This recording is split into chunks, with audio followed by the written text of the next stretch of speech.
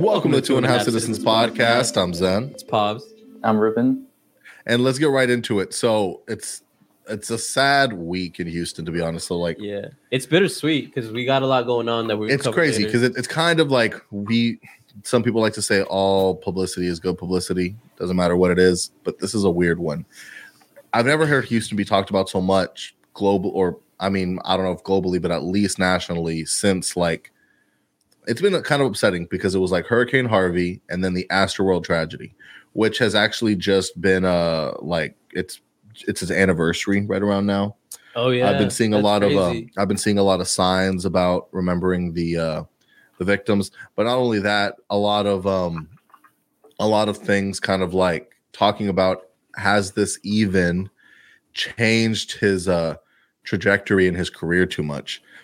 I know he took a little bit of time, but do we think that that this actually affected his career? Who are we talking about? Travis Scott. No.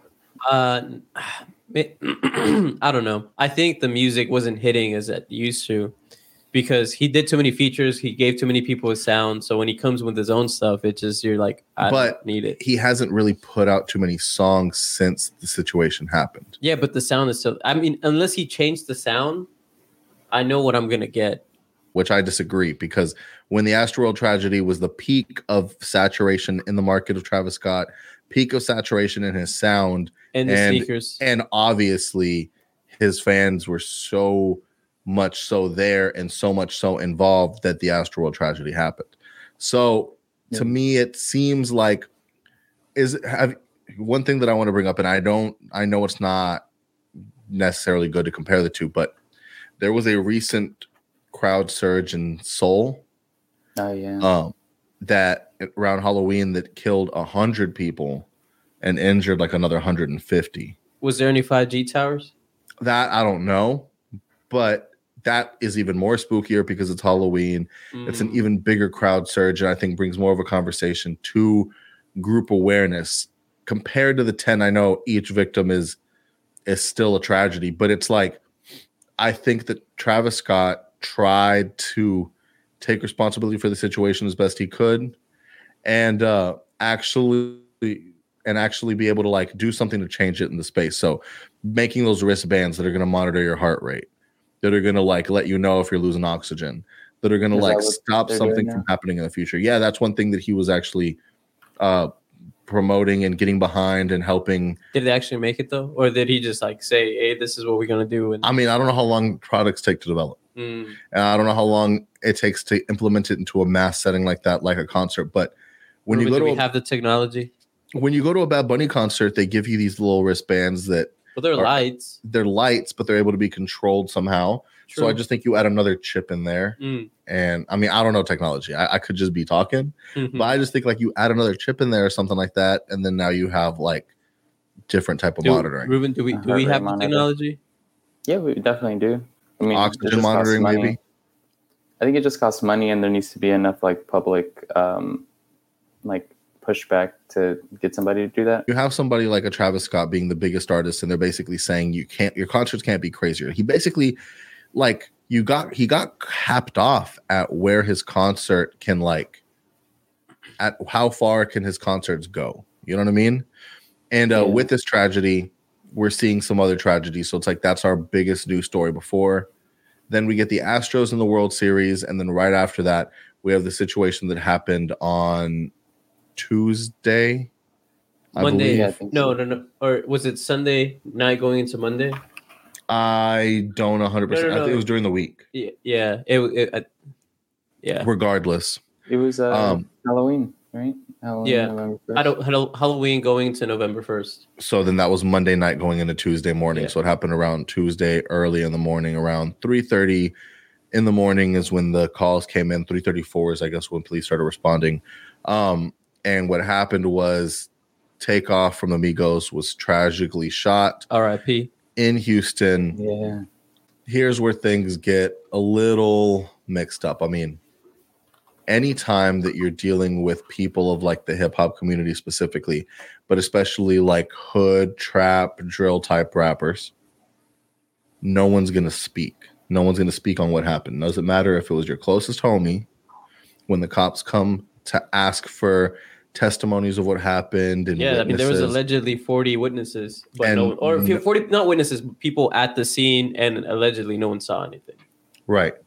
So that's the first thing that happens, the first issue. But at the same time, here's where the things get weird. So no one's going to say anything to the police, but like 20 people posted stuff on social media. Yeah. No, that's a messed up part. So now, so half of the investigations being done through these videos. Literally, that people posted, but no one saw anything, but their phones did. Yeah. So it's going to be that situation. It's the same thing that happened with Draco the Ruler, and basically, by what I saw, and this is all alleged because it's all just what has been spread around social media. And like I was going to say this, like we're not the media, or I guess we're media. I don't know what we are, but I do want to be respectful. But like at the same time, and like you saw I don't know if you saw TMZ. They put out the videos. They put out like. They put out pictures. Like I saw an article. I sent to Avar. Like I saw an article where you literally see Quavo like on his knees, like holding Takeoff, bro. Like it's like. Damn, don't tell me that.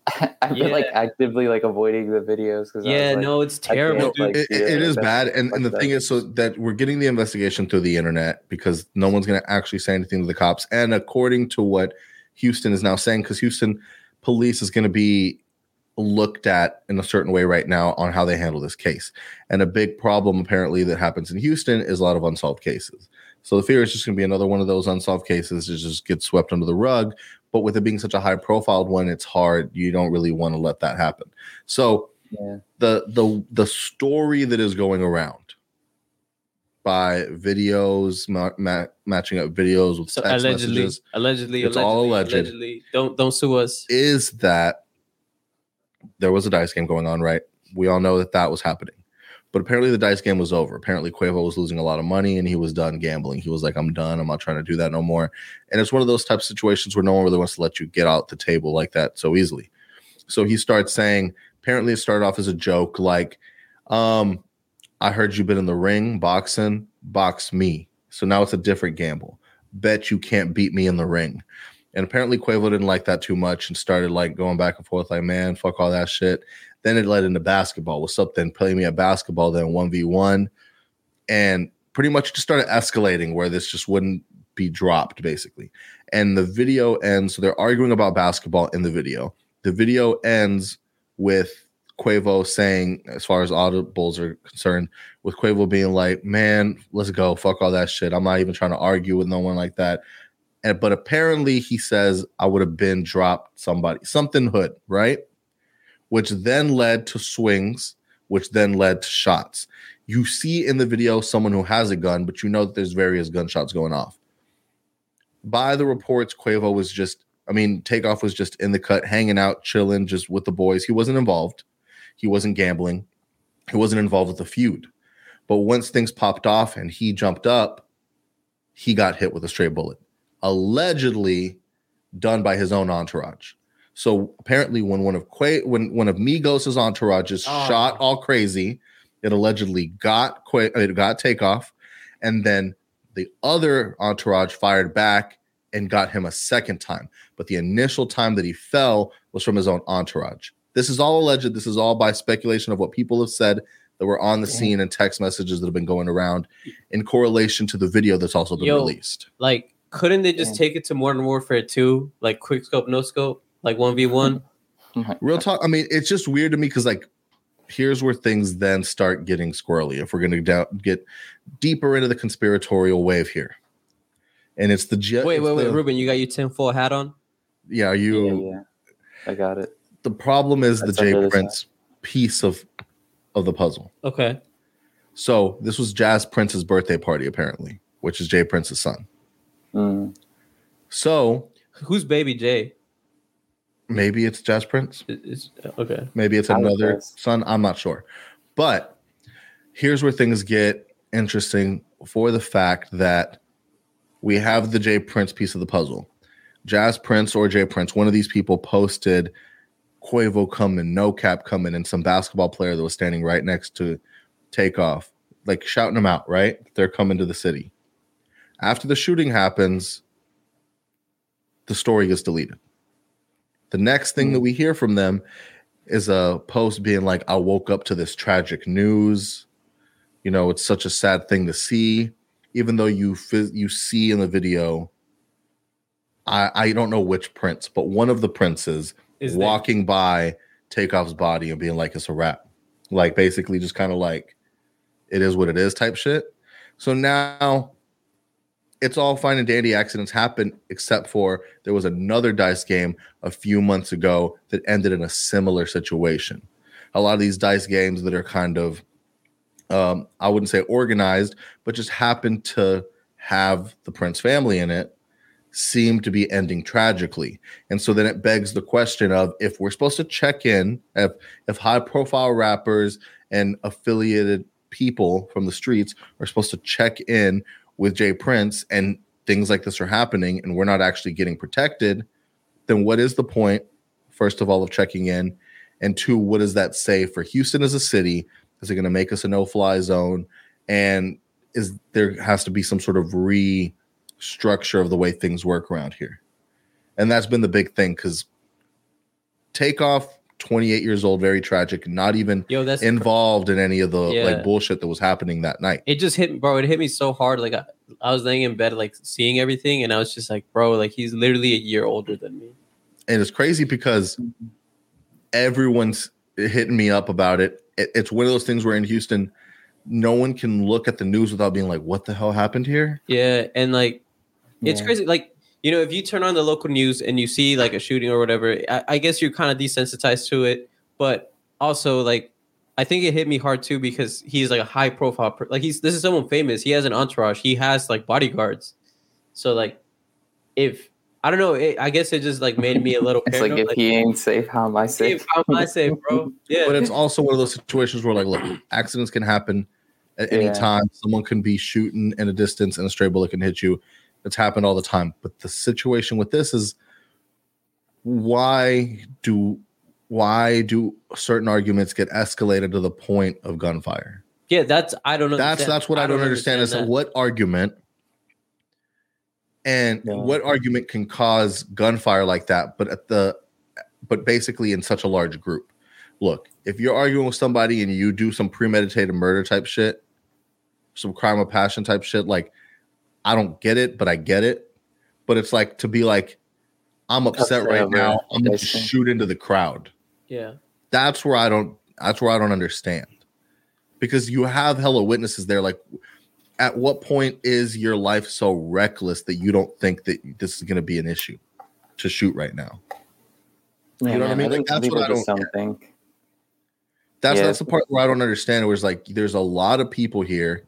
Like the what makes you think, like mentality, right? And with high profile people, and everyone has a phone now. It's not Dahmer time periods where like you're not getting all this high surveillance. You're in Houston. I'm surprised we haven't gotten like a street or just like security cams from other angles. They're probably available, but they're not going to release those to the public because everyone already put all the freaking social media videos out and they're public and there's no bringing them down, you know. But that's another thing too, is what is it with this era, and I know it's because of social media that we feel the posting illegal shit, that too, but also feeling the need to like capture something because it's crazy. Instead of being like, yo, this is a wild situation, it's let me get this on camera and let me post it to social media so my page gets popping. Yeah. And that's just a crazy it's wild mindset to be in when something traumatic is happening. Yeah. Like, let me catch the trauma and share it to the world. Yeah.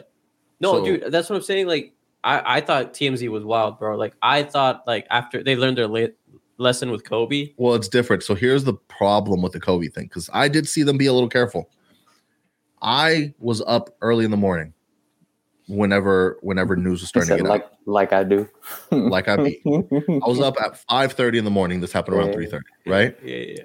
He said, I'm blue collar. I'm out here. The streets. Ear to the streets. And I'm seeing streamers that are up late at night talking about it. Nothing official had been posted. Anybody that posted anything had said reportedly. Everybody who posted something had said so they hit him with the allegedly. Here's why. Because the families hadn't been notified yet. And that was the big deal with the Kobe situation is they wanted the families to be notified and identify Takeoff. So whenever the news was being reported in the morning before things had gotten officially confirmed, everyone knew. Everyone that was there knew that Takeoff died. Everyone who had gotten news knew that Takeoff had passed. But until they can get the family to confirm it, they were all just saying a man was shot in an apparent argument in a bowling alley in Houston where the Migos were reportedly there. We have no identification yet on who it is, but that's after I had already seen everyone posting the Takeoff had passed. So I knew it happened. I saw the pictures. I tried not to really go deep into the videos, but you see the picture of Takeoff laid out. Yeah, you see the picture. Bro, it's bad. You see side-by-side pictures. You see a picture of Takeoff. You see a picture of Takeoff just there. I can't unsee it, bro. Like, you see a picture of Takeoff there at the event in his outfit, and then you see the picture of someone dead laying on the floor, and the outfits matching up. So it's like confirmation, basically, without them saying he passed because they don't want to get in that same Kobe thing. I was gonna say, on a different note of that, like, what do you guys think about companies just straight being reckless with this? Like, obviously TMC was reckless, but like E! News was super reckless, especially that they like report only on like, I don't know, like they have a whatever. They're like white news basically, but what E! News did is they put an article about Takeoff's passing and used Offset's picture. Oh my god, that's like fucking stupid. Like nobody on the team was like, yo, that's not him. That's the thing too, is I mean, if we're being real and like, if you're gonna report Katy on Perry didn't know who they were, and she made a song with them. Who? Isn't there that one clip of like they have their tagline, like he says Offset on that song with Katy Perry, and then she says "oh shit," and people are like, "Homegirl doesn't even know what they're saying" in the songs. You haven't seen that? No. That's a funny thing, because it's one of those things where, and this has been a common theme, is hip hop has become the cool genre, right? So if you want to seem cool, you go to hip hop. So the first thing that I saw that was when Katy Perry did the song with Juicy J. So she make this pop song, but then you make it with the rapper, and now all of a sudden your song's cool. You can say cool shit. So now, like Katy Perry does this shit a lot. Katy Perry did the song with Calvin Harris where it has Pharrell and it has Future and stuff like that, or somebody, and she's talking about popping pills and shit.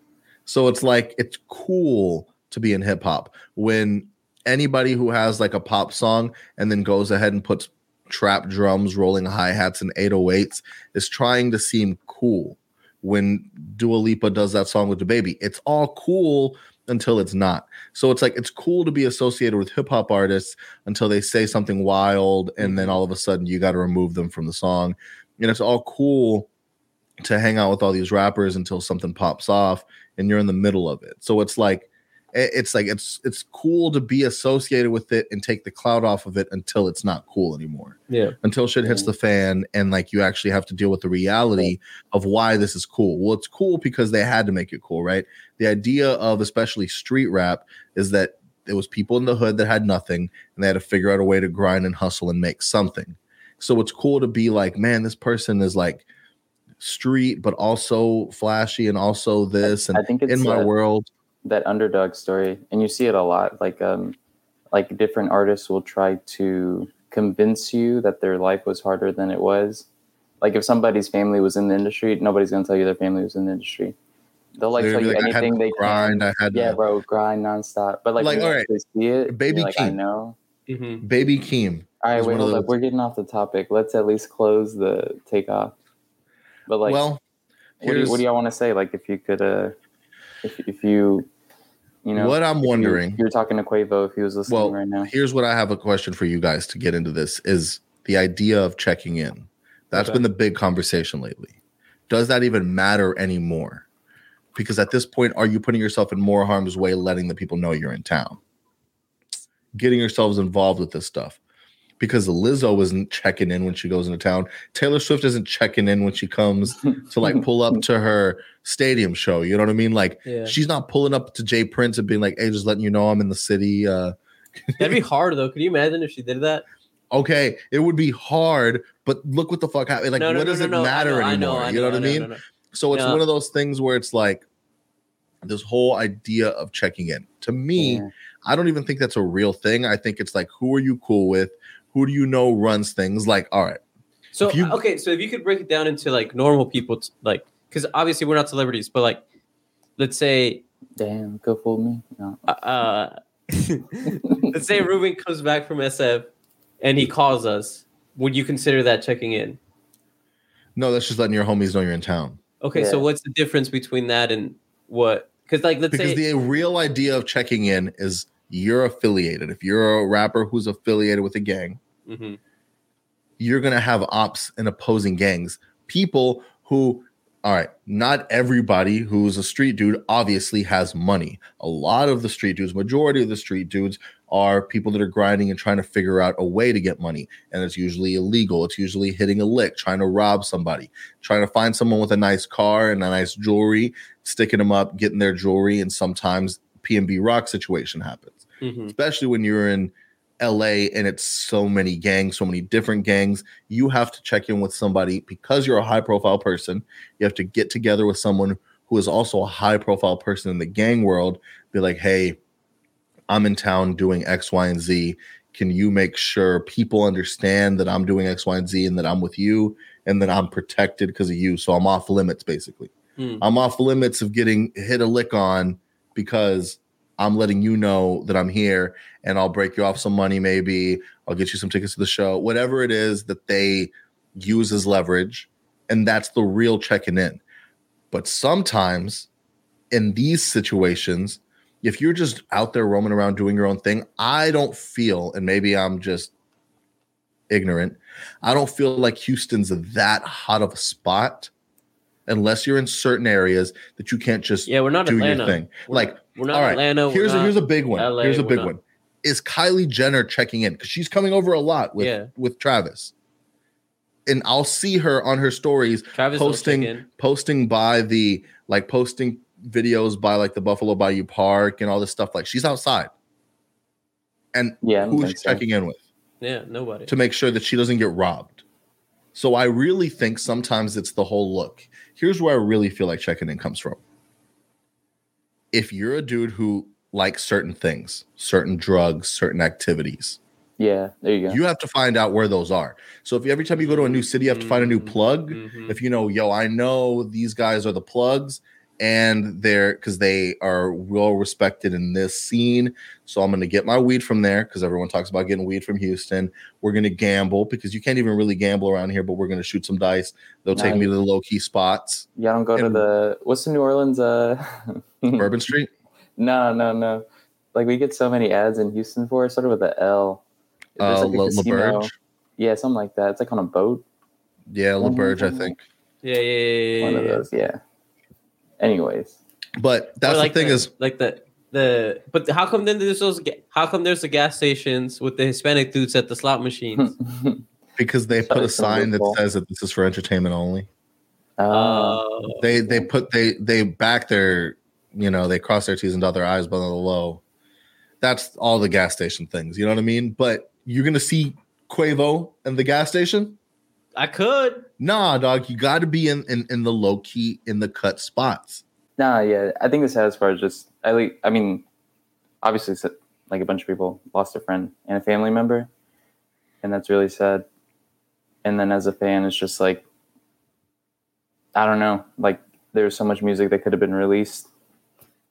The music was still really, really good, and I feel like you just don't get to see it.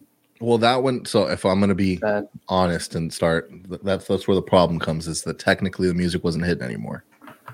I liked it. As far as for me, it's like the memory of like the start of the genre. It's history, basically. Like when I was in high school and Versace came out. Yep, Versace. Everyone was half of the people were like, "Yo, what the fuck is this?" Yeah. That was also when Trap Queen came out. Like it was like, "Yo, what the fuck are we listening to right now?" Yeah. And then the other half was like, "This is the future. You just don't get it yet." Yeah, it was, and it really was. Hannah Montana. And so, like, that really was a big thing. Yeah, like, it was. I think that really was That was so fun. It was a monumental twist in the way that like hip hop was going. You know, it was so ridiculous that it was so good, and it was different too. Yeah. It's like I was listening to the whole No Label mixtape. Like, the way they were dressed was like completely different. And the first time, because you have to realize the way the trajectory had gone. So they're popping, right? Like they're getting to the biggest part of their career. They get the Drake feature. Oh yeah. Yeah. Then Offset goes to jail.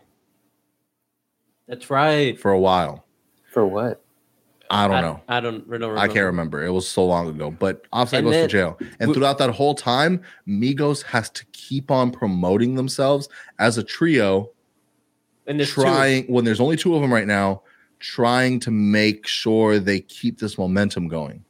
So they do that orchestra performance. Remember, they do the orchestra performance. They have an entire orchestra behind them while they're singing Versace and Hannah Montana. And that video goes crazy. Awesome. That video goes crazy. And they're promoting and then Offset comes back and like, is it like 2016 he comes back? Because I remember we were still in college and then Bad and Bougie comes. Right. Bad and Bougie comes and over. It becomes the biggest thing ever. And that's the promo for Culture, for the Culture album. It became the biggest thing ever after it got that co-sign from like Childish Gambino.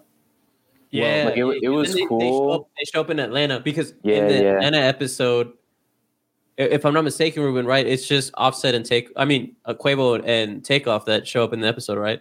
I think so. I can't remember. I think it's only two of them, but like it's because they were still. So we still remembered them from Hannah Montana and Versace, and then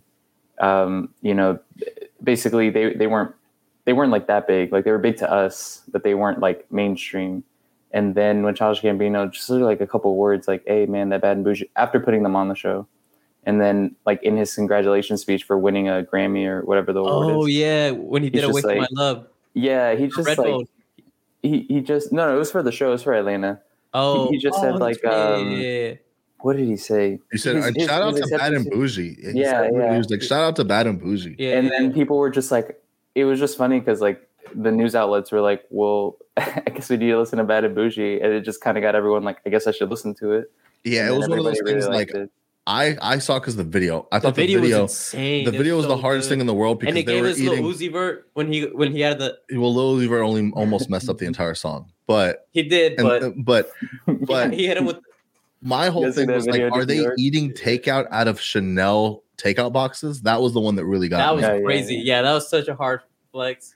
And it was just the hardest thing. I remember being at the theater and watching the video and being like, what the fuck? Like, I really remember. You worked at the theater still? I worked at the theater and I was watching the video and I was like, this is a crazy, like, what the fuck? And it completely changed everything. And then I started seeing it get popping because I was in, like, to the social mainstream. I was in the dorm Steen. I was an RA and I remember watching it like on my bed. And I think like either Elvira and I were like friends or like I just started dating. Where were you, Ruben? Wait, what? when you first saw Bad and Bougie? Saw Bad and Bougie video. I don't know. Like, I mean, I liked it. I thought it was good. This is not your 9/11. What are you talking about, dog? This is like a never forget. Where were you when you found out Bad and Bougie? Yeah. Were you studying or like what's like? I don't know. Like I heard it. Studying I thought it was good. Like I thought it was good, but I was like, I wasn't the big like I still like Versace and the other song more. It just felt like more like what I would like. When I heard this, I was like, oh, this is pretty good. Like their sounds like more refined, more this and that. But then when Childish Gambino gave him the cosign, I was like, oh, like then like maybe I should listen to it again. Like maybe I'll like it. And then like I like how catchy it was. It was more mainstream. Like it fit more of like, okay, this is what people will actually listen to as opposed to like Versace. Like you can't. So that like, you know, they kind of refined it. So I really like that. And, but I wasn't like like now I look back, I'm like, it's a really catchy song. It's good, but it's not like I feel more nostalgia listening to like Versace or something. Like if that comes on, like, it's like, also now it's like, it got weird after that. So it's like there were QC, right? Quality Are they control. not anymore? Well, yes, but here's where things get squirrely. This is why it's kind of sad towards the end. It is because they were all so pretty much Offset, right? Pretty much it's like the whole situation's going on, everything's cool. They're the biggest artist on the label. They're actually the first artist the QZ signed was the Migos. So the first artist on the label. And so they get all the attention. They get Lil Yachty. Lil Yachty's interesting. He's giving them some buzz, but he's not. Did they get Lil Uzi Vert too? No, that's Generation Now. But he's not as consistent as the Migos. The Migos are putting out multiple projects that people actually care. Culture 1 and 2, crazy reception. Stir fry. The whole move of the dab movement of doing the dab becomes a big thing. They try to get Pipe It Up as a big thing. I don't feel like it took off as much. Bro, no, that's because you wouldn't go to. No, bro, that's because you like if you went to any frat party, Pipe It Up was like everywhere. Okay, so then they made Pipe It Up the thing. Pipe It Up was a big college song, like especially like I don't even want to shout out the fraternity, but like you don't have to, dog. Nah, don't even. I ain't even gonna say it. No one wants to hear it, but no one wants to hear it, dog. But the frat's fucking with it. I get it, and that's the thing is once you get frat like appeal, then you become something different, and then as the label grows and as they start getting people that they feel are going to make them more money, i.e., Lil Baby, that's been the big thing. Lil Baby is QC's biggest artist, and all of their resources, all of their marketing, all of their time and attention goes to Lil Baby. Lil Baby is really good. So what does that do for the Migos? That pushes them to the back burner. Not only does it do that, everything's cool when you're up. When you're down, you start looking at those numbers. You start realizing what kind of deal you're in. So they all start wanting to do solo projects, which didn't really work out well for them. No. It wasn't the best thing. I don't think anyone had a real successful solo album. So that happens. They come back, do another album. Then Offset starts looking at his deal, realizes not only is he in a 360 deal, but he's in so much of a 360 deal that when he puts out solo music, QC owns it. Damn. And he goes, you should only be entitled to Migos. You signed the Migos. You shouldn't be entitled to my personal projects and personal endeavors. And so that becomes a whole media war. So whatever happens behind the scenes, we still don't know. And I don't know if we ever will. But Offset leaves the group of the Migos. Allegedly slept with Sweetie. Allegedly, but I really don't see any valid, like I can't see that being a thing, especially when you with the whole mix of the Cardi B. That's too much. It's too much for me to think of that being a problem. I know there was a whole like Nicki, that was an obvious one, the Nicki Cardi situation and the whole song of Motorsport, like that was a real beef. But I don't see Motorsport was also a movement. A movement. It was a moment. The fact that they got Cardi, that was the big start of Cardi and Nicki's real beef. Mm-hmm. And then Offset's away and we do this Unconfused thing. And pretty much now it's just Quavo and Takeoff doing their thing. And this kind of happens seemingly under Quavo's watch. Because you have to realize at the end of the day that Takeoff is Quavo's nephew. As weird as their age difference is. No, dude, they're on some like Hispanic shit. Like Quavo's the uncle and Takeoff's the nephew. So it's definitely not weird to us. Like when I heard that, I was like, yeah, that makes perfect sense. Like, I know. Right. But at the same time, when you're talking about it from like a family perspective, you know there's a feeling that Quavo's in charge. of like you need to be watching over your nephew. Yeah. Even though it doesn't, even though it's like cousins. I hope someone's checking in on Quavo, bro, because I'm sure like the guilt is there. Like if the beef was him, like he was the one beefing, he's got his nephew with him. Yes, they're probably like 5 years apart, 4 years apart, 3 years apart, whatever. Like there's still like some sort of like I feel responsible for. Not only that, because now all the stories are coming out. You see all the baby pictures, and allegedly Takeoff was the one that told Quavo to take music seriously. He told him, "Hey, like you should start rapping. And you should like really take it seriously." Damn. And so it's kind of like, look what ended up happening.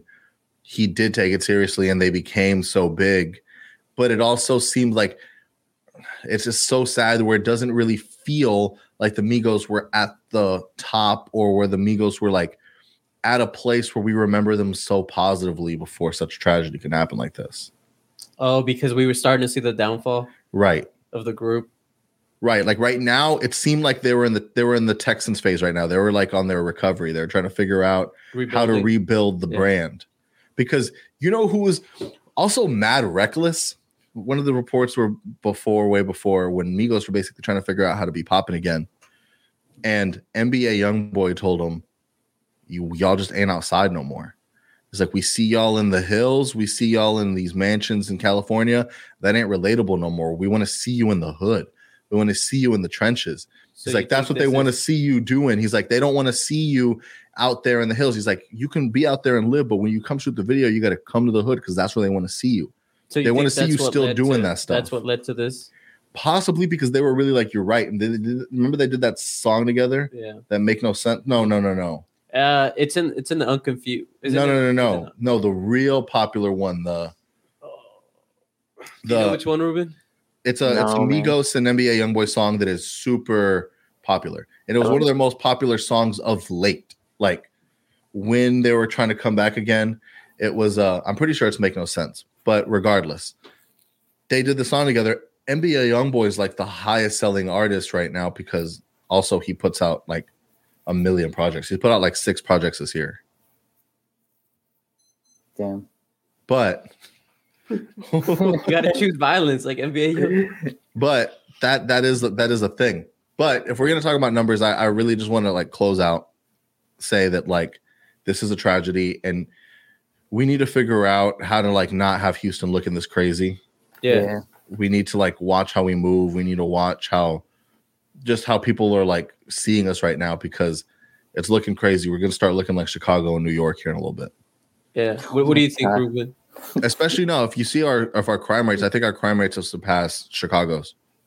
I need to look into that, but yeah, man, I don't know. It's wild. I hope we bounce back, and I feel bad for Quavo.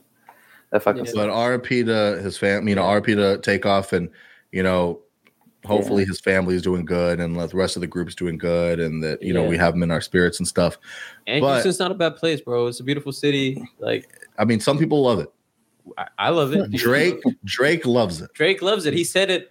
He said, "I'm in love with Houston, Dallas, Austin." Yeah. He said and he that. started with Houston. He started with Houston. And 21 Savage said, "I've been in Houston so long, I feel like whatever his line was." So he's talking about Houston too. So Drake is in love with Houston. He dropped TSU. Like, he's about to drop Lone Stars because he's going to be talking about the community college. Yeah, he like got myself a girl from HCC. Yeah, bro. And not just that. In the intro to TSU, he's listing all the Texas cities, and he ends with the best. He goes, H-Town, baby, and then he drops. So let's talk about this album that just dropped. So this week, first week of the Her Loss album, which is the Drake 21 Savage collab album. 21. I showed you guys this in the group chat, and I had to stop y'all from being reckless because immediately you wanted to say, tell me what it is that you said that sounded so crazy to me. And look, I love how you didn't respond to. Oh, because I don't even want to do that to you. Like I don't even want to give you any ammunition to start trying to do like contradictory research because it's just not even. Just go ahead, say what you feel, and then I will tell you the truth. 3 songs in, and Ruben can back me up on this, but the first 3 songs, it felt like Drake was like that. The highlight is 21 Savage, and then anytime Drake came in, it was just like mad corny and would kind of like ruin the song for me a little bit. But then you get further into the album, and you got songs like, what's that one song where Drake just goes off and tells everyone how broke they are? Like, that song goes hard. Yeah. So I'm not gonna lie to you. I listened to like, I don't even know. So like the first couple songs, I was like really into it, and then just started blending in together. And then I was like, I need to go back and actually listen to them. But it was all right. Like I did kind of agree. I think it's just because 21 is just so like rough.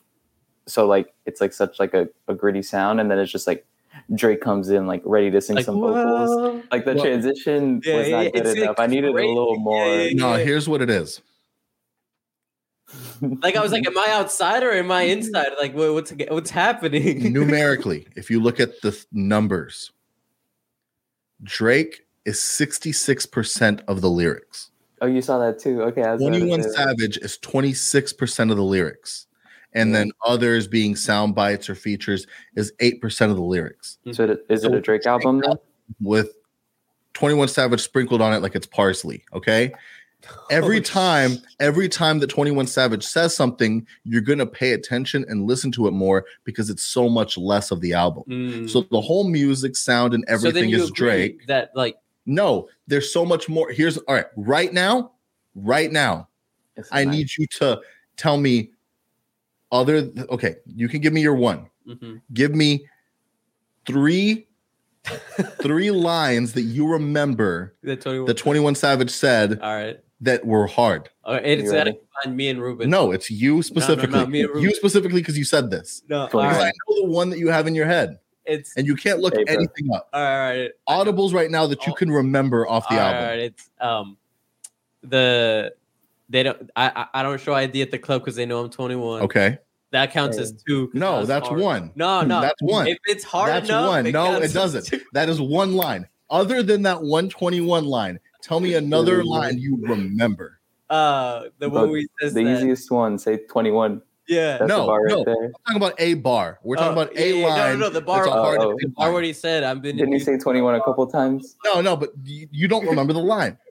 All right, I said it. I've been in Houston so long. But there is a million Drake audibles because guess why we have to talk about him? Guess why we have to talk about him? Because there's a whole list of people he dissed for no apparent reason. Oh yeah, the Meg Thee Stallion. What happened there? So let me explain a list of the disses because this is where I'm going to bring my audibles up. Just because. Why does he hate Meg?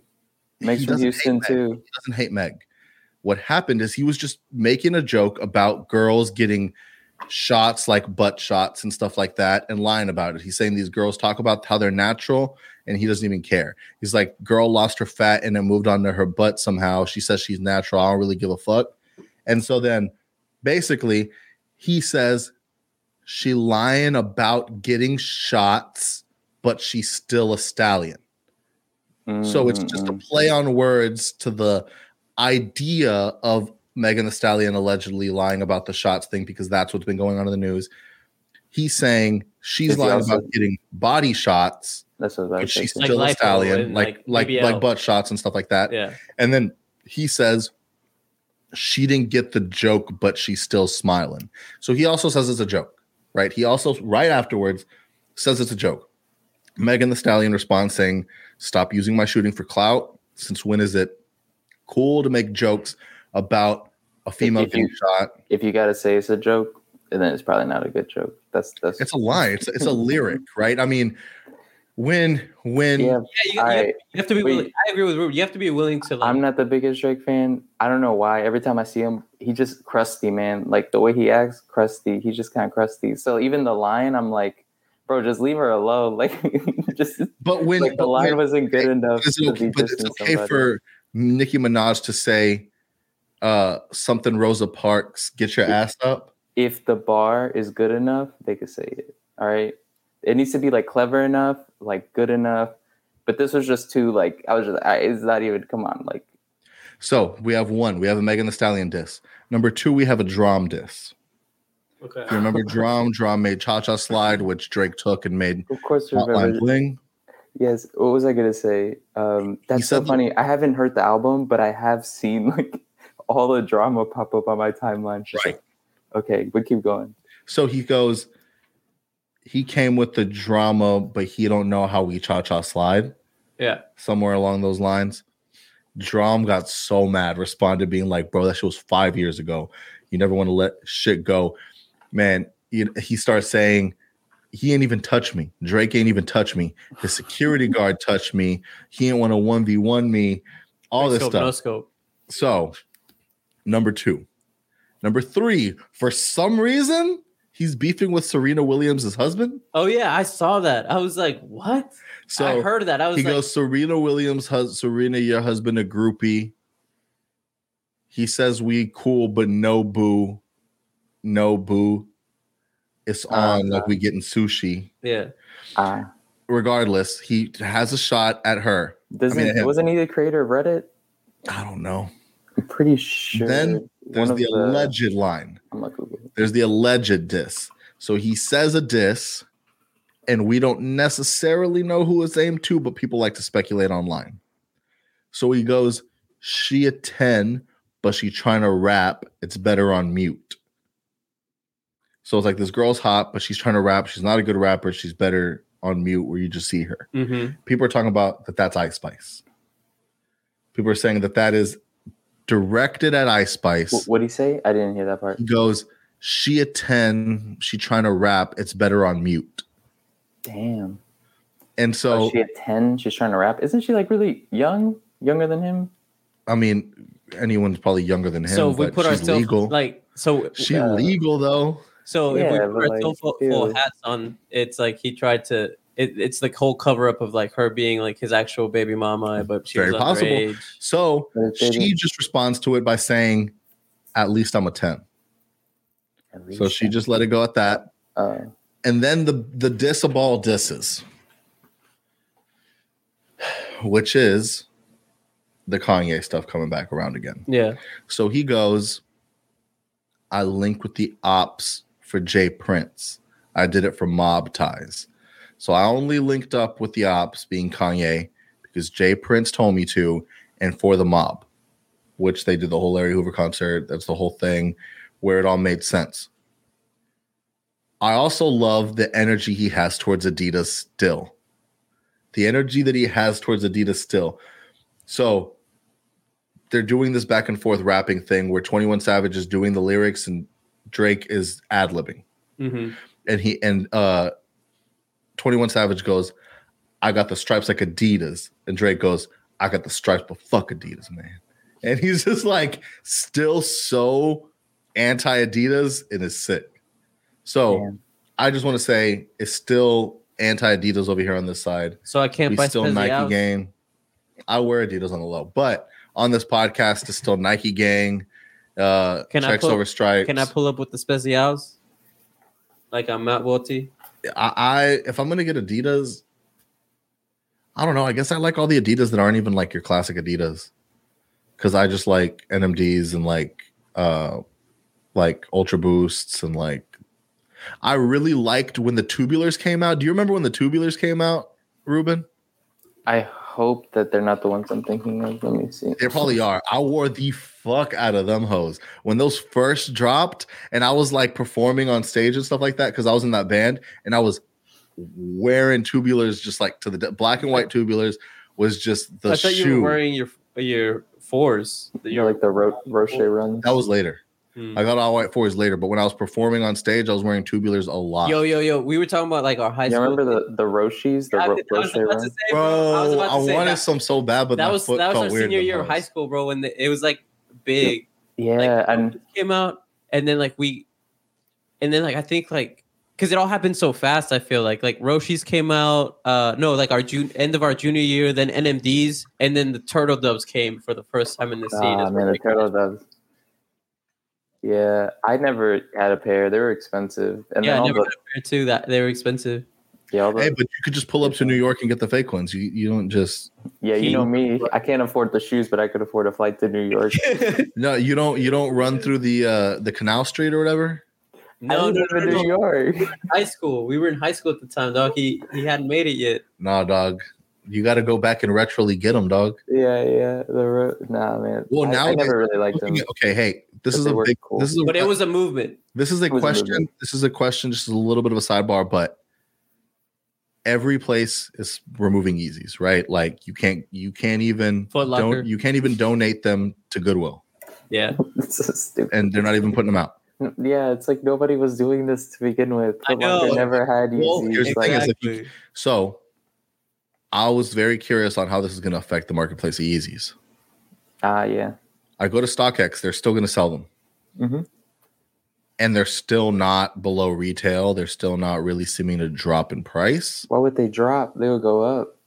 Well, that's my thing that's where I'm wondering. Is it public sentiment that people feel like as a public we're anti-Yeezy, or is it just these institutions? Okay, so people have been asking me because like, people that know me know how big of a Kanye fan I am or was. Allegedly. But it's like, I get it because there's two things, right? Like the music and the shoes are objectively always going to be good. Like you said, they're always going to be comfortable. There's nothing that's going to make them uncomfortable. And aesthetically, where we are in fashion, it makes sense still. And it doesn't matter what happens. Like you listen to like these iconic songs, like All of the Lights, Father Stretch My Hands, Power. Family Business, Runaway, like Power, Runaway. Like these songs come on and you like can't help it. Gold Digger. I could like the list goes on, but it's like that being said, like yes, the art is still good. But I don't support this person anymore. Yeah. What were you gonna say, Ruben? No, Lift Yourself, another classic. Yeah. That's the Poopity Scoop song. Whoop diddy scoop. You know the whole idea of like what happened with that, right? Yeah, that's a whole other topic. Yeah. Yeah, that's more Drake beef right there. I know. Yeah, bro. Look.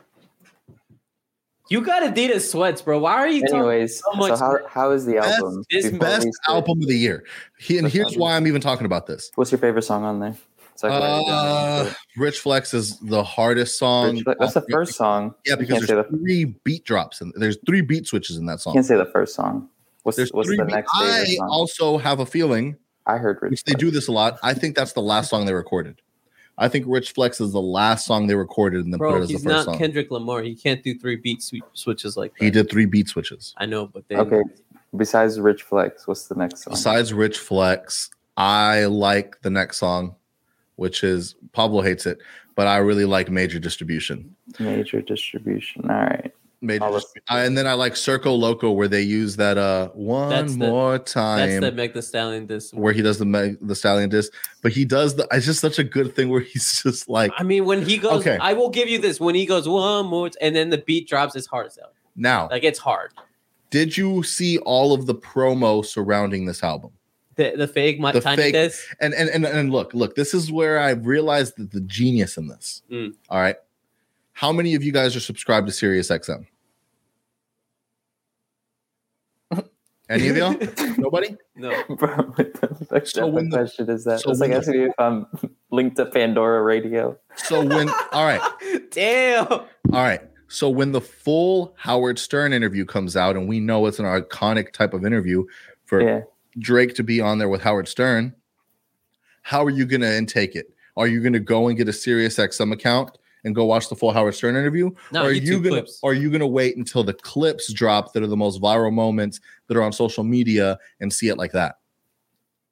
Well, how would I have known that it was a thing? Anyways, what do you mean? We wouldn't have known because none of us are subscribed to SiriusXM. It's still one of those. It would just pop up on the algorithm. It's a terrestrial thing where it's like it's one of those. It's like a Larry King type interview. It's like a huge thing.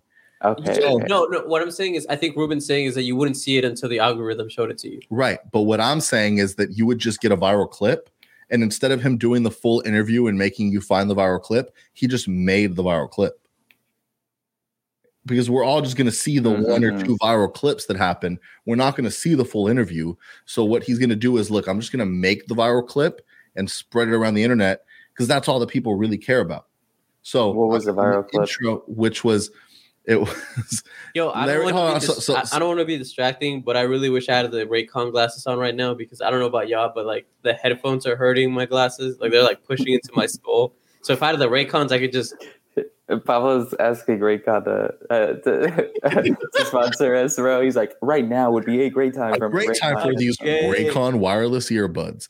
No, not the Raycons, the glasses, bro. I'm trying to pop my little glasses. You trying to get a scooty bike to work? Yeah. Yo, so Raycon send Ray J send the check. So Howard Stern asks him. He goes, "So you say you're very open about your porn usage. So what are you watching?" And he just goes, "Top, just the top, like the highest tier of top givers is." Really what I'm just like constantly like on a daily basis tuning into. Those are like the superstars of the world really to me. Head is the porn that I'm watching? He's watching girls give head. Oh my god. So he's just saying top. He's just saying like top's the thing I'm on, just the highest tier of top givers.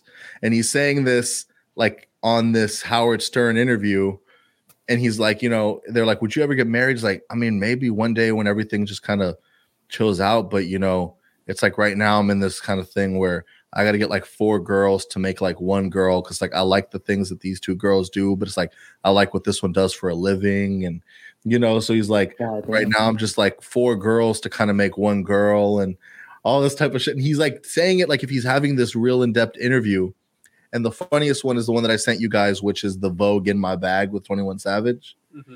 And he just like, I keep because I guess in another clip from this Howard Stern interview, they were like, yeah, no, Savage really just be reading a lot. Like he's just really big on reading. Like he'll like pop a book out in the strip club. You know what I mean? Like he'll just be pulling out Charlotte's Web and shit, like at Magic City. Bro, that was we'd be at the skate park and he'd pull up like the cow book. It'd be like the tree of what? Yeah, he'd just pull up like trigonometry, like when it's like too hot to skate. Yeah, like we're at EC7 and the all the ramps are like you could basically cook eggs on them because they're all metal. Yeah, so he'd just like get to the side and just be like, all right, time to do homework. Yeah, no, but 21 Savage just be pulling out Charlotte's Web, So love my Jewish brothers and sisters always keep a dreidel on me. I was like, what? He was like, I got to have my tea on me. I like to have my tea and crumpets. Oh, I did see that. Yeah. That's funny. So he's like, more green tea. Yeah, more green tea. I got to keep a bag in my bag because you can never have too much bag. Yeah. That's funny. Yo, wait, he just blew my mind, bro. You got to keep your bag in your bag. So you can be in your bag. So you can stay in your bag, dog. Damn, infinite bags. Damn, be careful, Zen. You start speaking like that, Drake might get you to ghost rifle him. Bro, Zen would do anything to be Drake's ghost rifle. I would sign all the NDAs. I would not talk to y'all ever again if he told me I couldn't talk to y'all. He's like, yo, I hear you on the podcast. You be saying too much. I know you're going to start saying some low-key things. Like, you got to just not talk to the boys no more. I'll be like, bro, you the boy. Why would I talk to other boys if you the boy? Damn, bro, simping. I would I'll leave my wife right now. He goes, I'll leave Alicia right now. Never look back. You're like, yo, we picking up groupies? Like he goes, Bella who? Yo, real talk. Be like, yo, you get him in trouble. My girl for any reason? Huh? Like, do you need my girl for any reason? Like, oh my god. Nah, you're Drake crusty. All right. No, that's great. That's disrespectful. Let's close. He's the Jay-Z of this generation, and you really need to understand that. And you're not going to see that if you look back at history. I don't think so. I feel like not even on people carry their character with like certain like I want to do this and this, but like Drake just kind of corny sometimes. Like some of the stuff he does, I'm like, all right, like I like the music, but I could separate it from the person. And just as a person, I'm just like. We don't know too much about Drake. The thing that I've learned about Drake is that Drake's an actor. He wanted to act his whole life. All right. Zen's going to defend him either way. We need to wrap this one up. So we can move it's not going to stop simping. I'm not. It's literally facts. It's literally facts. He's like, bro, you put hot sauce in the condoms. Everybody knows. I just don't. I know it's a Wednesday and ain't nothing going on, but I'm looking for the smoke. Okay, that's why we listen to 21 Savage and the boy. As you talking about smoke, and someone that just like walked in to the tech industry, finally finished the deal, and now wants all the smoke. Your boy Elon. I'm a sim for Elon too. I'm gonna be real. For one, I mean, I'm sorry. I get people worked at Twitter. I get people had jobs and livelihoods and stuff. But and I get that we're in a recession. I get that we're in a recession, and like that's just crazy. But and it's hard to find jobs and stuff right now. But you should have thought of that whenever y'all were making Twitter lose $4 million a day. Damn. That's all I'm saying. Really? That's what Elon said. I mean, I don't see the books, but why would Elon lie on his own app? So this is what I was thinking. That's a good question. Like the way that the narrative flipped with Elon buying Twitter is like really interesting. Like regardless if it was a good company or not, because initially it was like, oh, Twitter is this thing, and I can make it like this much better. And I feel like if he failed, like we would roast him endlessly, like being like, bro, this guy thought he could do this, and this. And now it's like, I have to buy this because my dumbass couldn't read like some pages on like what actually is happening. He's like, I guess like I'll fix it, but it's pretty messed up, like I don't really want to, but I will if I have to. That's how he's having to do. You're actively on Twitter. How do you feel about the $8 blue check? Yeah, Zen's about to pay that $8 right now. No, I'll explain why. Shut up and take my money. Yeah, I'm explain why, because here's the way I see it. Right, the biggest problem with Twitter, recession and all, bro. He's gonna pay. Yeah, bro. Any other Zen better watch out. They ain't getting the blue check. No, look. Here's where it really comes down to. Okay. Authentication. So there's so many bots on Twitter. So there's so many people that you're arguing with on a daily basis that you don't even know if they're real. You don't know if they're troll farms. Or Russia. That's a thing.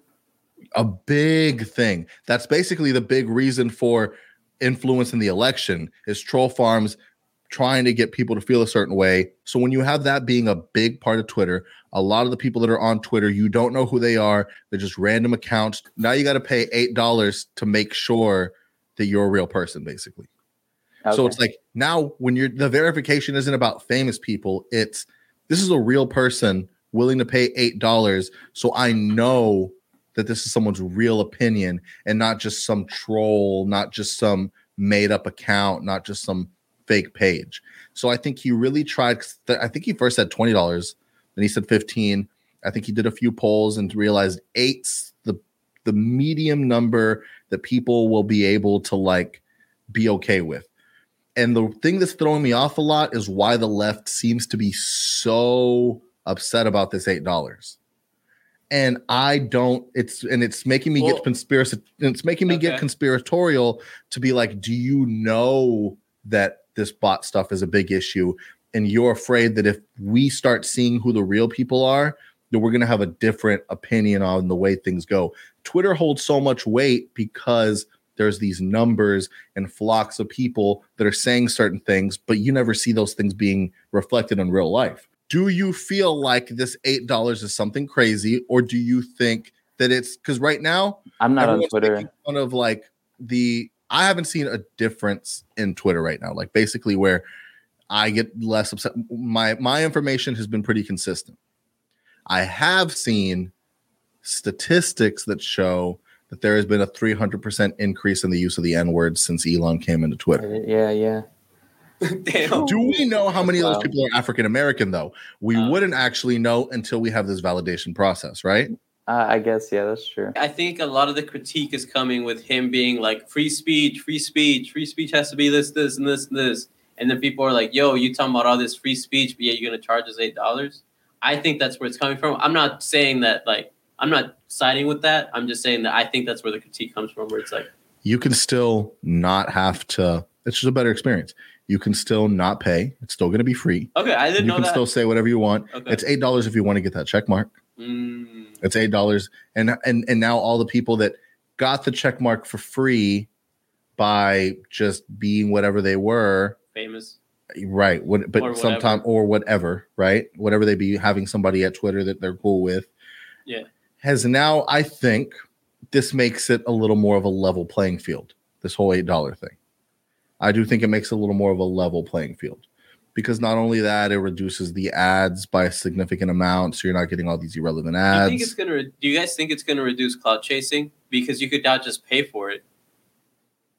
No. So you don't have to post a video of someone getting shot or run over or whatever because you have the check mark. It just gives you a blue check. Zen can have a blue check. You have like 2 followers on Twitter. Right. And regardless, it just puts your stuff in a different inbox or whatever as verified people. But no, clout chasing is always going to be a thing. On the contrary, I think if everybody can just buy the blue check, now we have other intangibles that we need.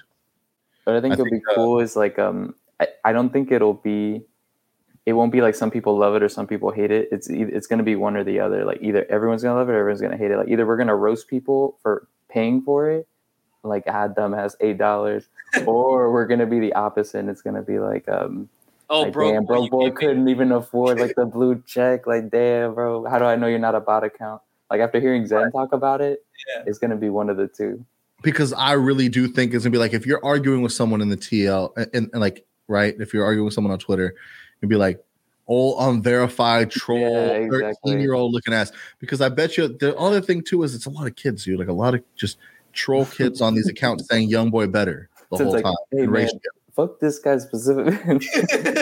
You know what I mean? So now he's like, he's on his ad. And that goes into my next section. You know? in a crazy shift of sports news. Now, look. Jake Paul's one of the best boxers of our generations. First of all, I'm going to preface by saying that. Now, before I have said this, where's Canelo Alvarez right now? He injured, just sitting out. So who's going to carry for multiple months? So who's going to carry the sport of boxing in the meantime? Jake Paul and Anderson Silva. Jake Paul being a renowned Disney Vine star, now turned professional boxer, just finished a 6th fight, versus Anderson Silva, who has just been like a dominating force, arguably one of the best fighters in UFC history. Has multiple actual boxing matches under his belt. So not just UFC fights, but has actively been in multiple boxing matches. Recently beat Tito Ortiz in a boxing match. It's, even though his age is what it is, this was set to be Jake Paul's biggest test to match, because he went up in weight for this. So he didn't fight someone who was smaller than him for once. He went up to fight somebody bigger. This guy had more reach than him. He's 47? Yeah, but had way more. Look up his record. But he's 47. Look up his record, though. Okay, so this is an interesting point, because and look at the highlights, because Zen's frustration is that he feels like they keep moving the goal, like the finish line for Jake 34-0, where he gets mad. Right. Well, what do you mean? That's just how competition works. You just try to be better than the last time. No, here's the thing. No, here's how it goes. This is how it goes every single time. So he'll be set to fight somebody, and they'll be like, he's a YouTuber. He's not going to be able to fight this world-class fighter who's been fighting forever. Say what you want about his age, but there's no way that someone like that is going to beat him.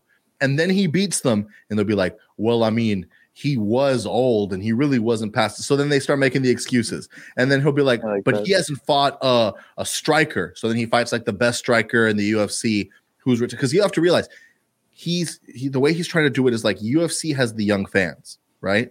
Boxing is super old and traditional, and it's hard to get young people into that sport. So he has to get these MMA guys. Well, the problem is the way Dana White and the contracts are set up, he's not going to let them do that. So he has to wait until they're out of their UFC contract to offer them the biggest payday of their career, because Dana White doesn't offer his fighters anything, so that he can then get them, and then he could finally get this done. So the same thing with Ben Askren, same thing with Tyrone Woodley.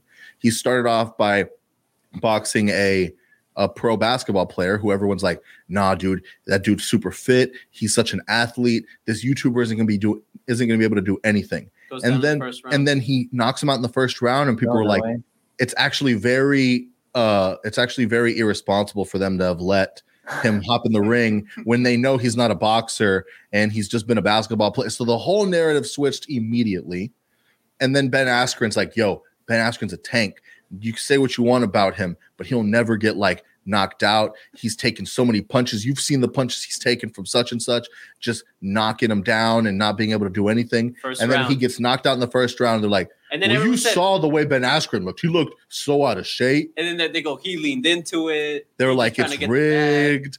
And then, so they're like, he hasn't fought a striker though. Like, yeah, he fought a wrestler, but a striker. So then he fights Tyrone Woodley and then knocks him out. No. Well, the first one was the second one, he knocks him out. And then people were like, well, Tyrone Woodley, like there's always an excuse, right? So now it's Anderson Silva, someone who has been actively doing boxing matches, who has like stayed in amazing shape, who Dana White said, you'll never fight Anderson Silva. You'll never get Anderson Silva. And he got him. And then he knocks him down in the 8th round, which if you look it up, it went 8 rounds. Yeah, it went all the way. Damn, it went all the way. That sounds good. And he got knocked down in the 8th round. Anderson Silva hasn't been knocked down since his debut in like 19, whatever the fuck. So like it was a really big deal.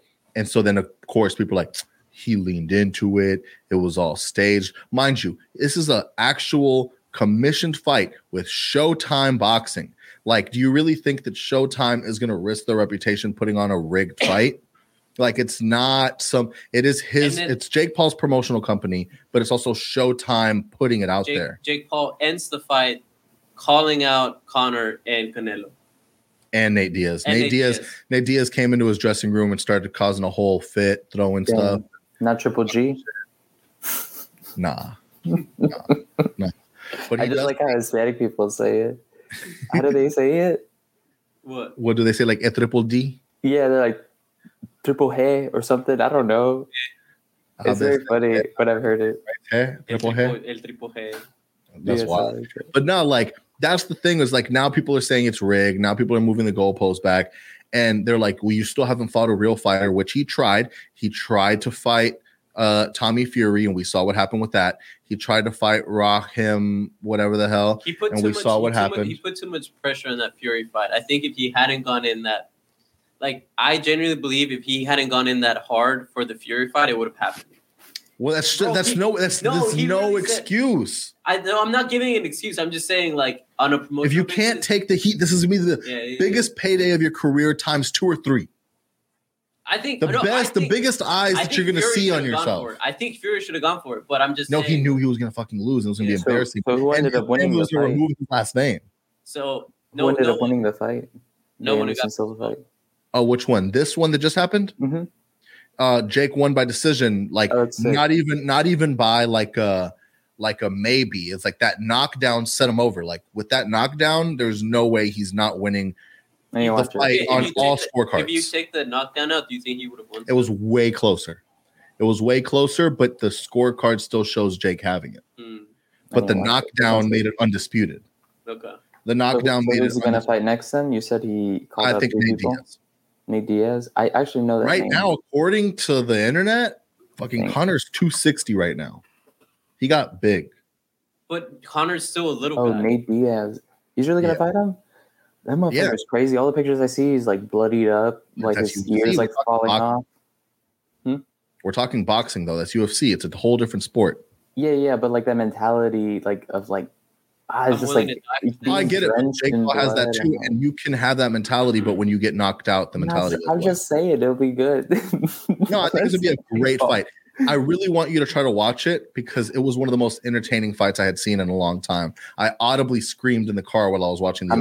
I won't pay for it, but okay. I legally streamed it 100%. I will say you can FaceTime me and I'll watch it. Do you think? We do that with F1. Y'all do that? Yeah. So when you pay for it and then you pass it on to the broke boys? Yeah. Well, I mean, not the broke boys, but like I'm the one that pays for it. Dog. No, but now Ruben's got his apartment makes him have cable, so he got ESPN. That's all you're going on such a tangent. Wait, all you need is cable? Yeah. It's just I could be watching this. I thought it was like a subscription you needed to pay. No. You can watch it on ESPN. If you watch the last fight, if you watch the last race, and that was the first race you've ever watched, you would hate it. Be roasting Pablo. The last race was so boring. It just felt like what NASCAR feels like, where it's like, bro, they just go around in a circle. Yeah. And it's like, and we're done. I literally put it on, and then like, it was about like my brother-in-law and like Elvira was roasting. Everyone was like roasting me. What's kind of crazy too is because we're in America. I just don't get it, bro. It's kind of crazy because we're in America, so you're like drinking your coffee, watching the race. Like, how do you get into it like that? I don't wake up for those. I'm too lazy. But this one was like at 2 p.m. But that because it was in Mexico, so the time zone was like our time, so it wasn't like too crazy. With that being said, check us out next week. We out.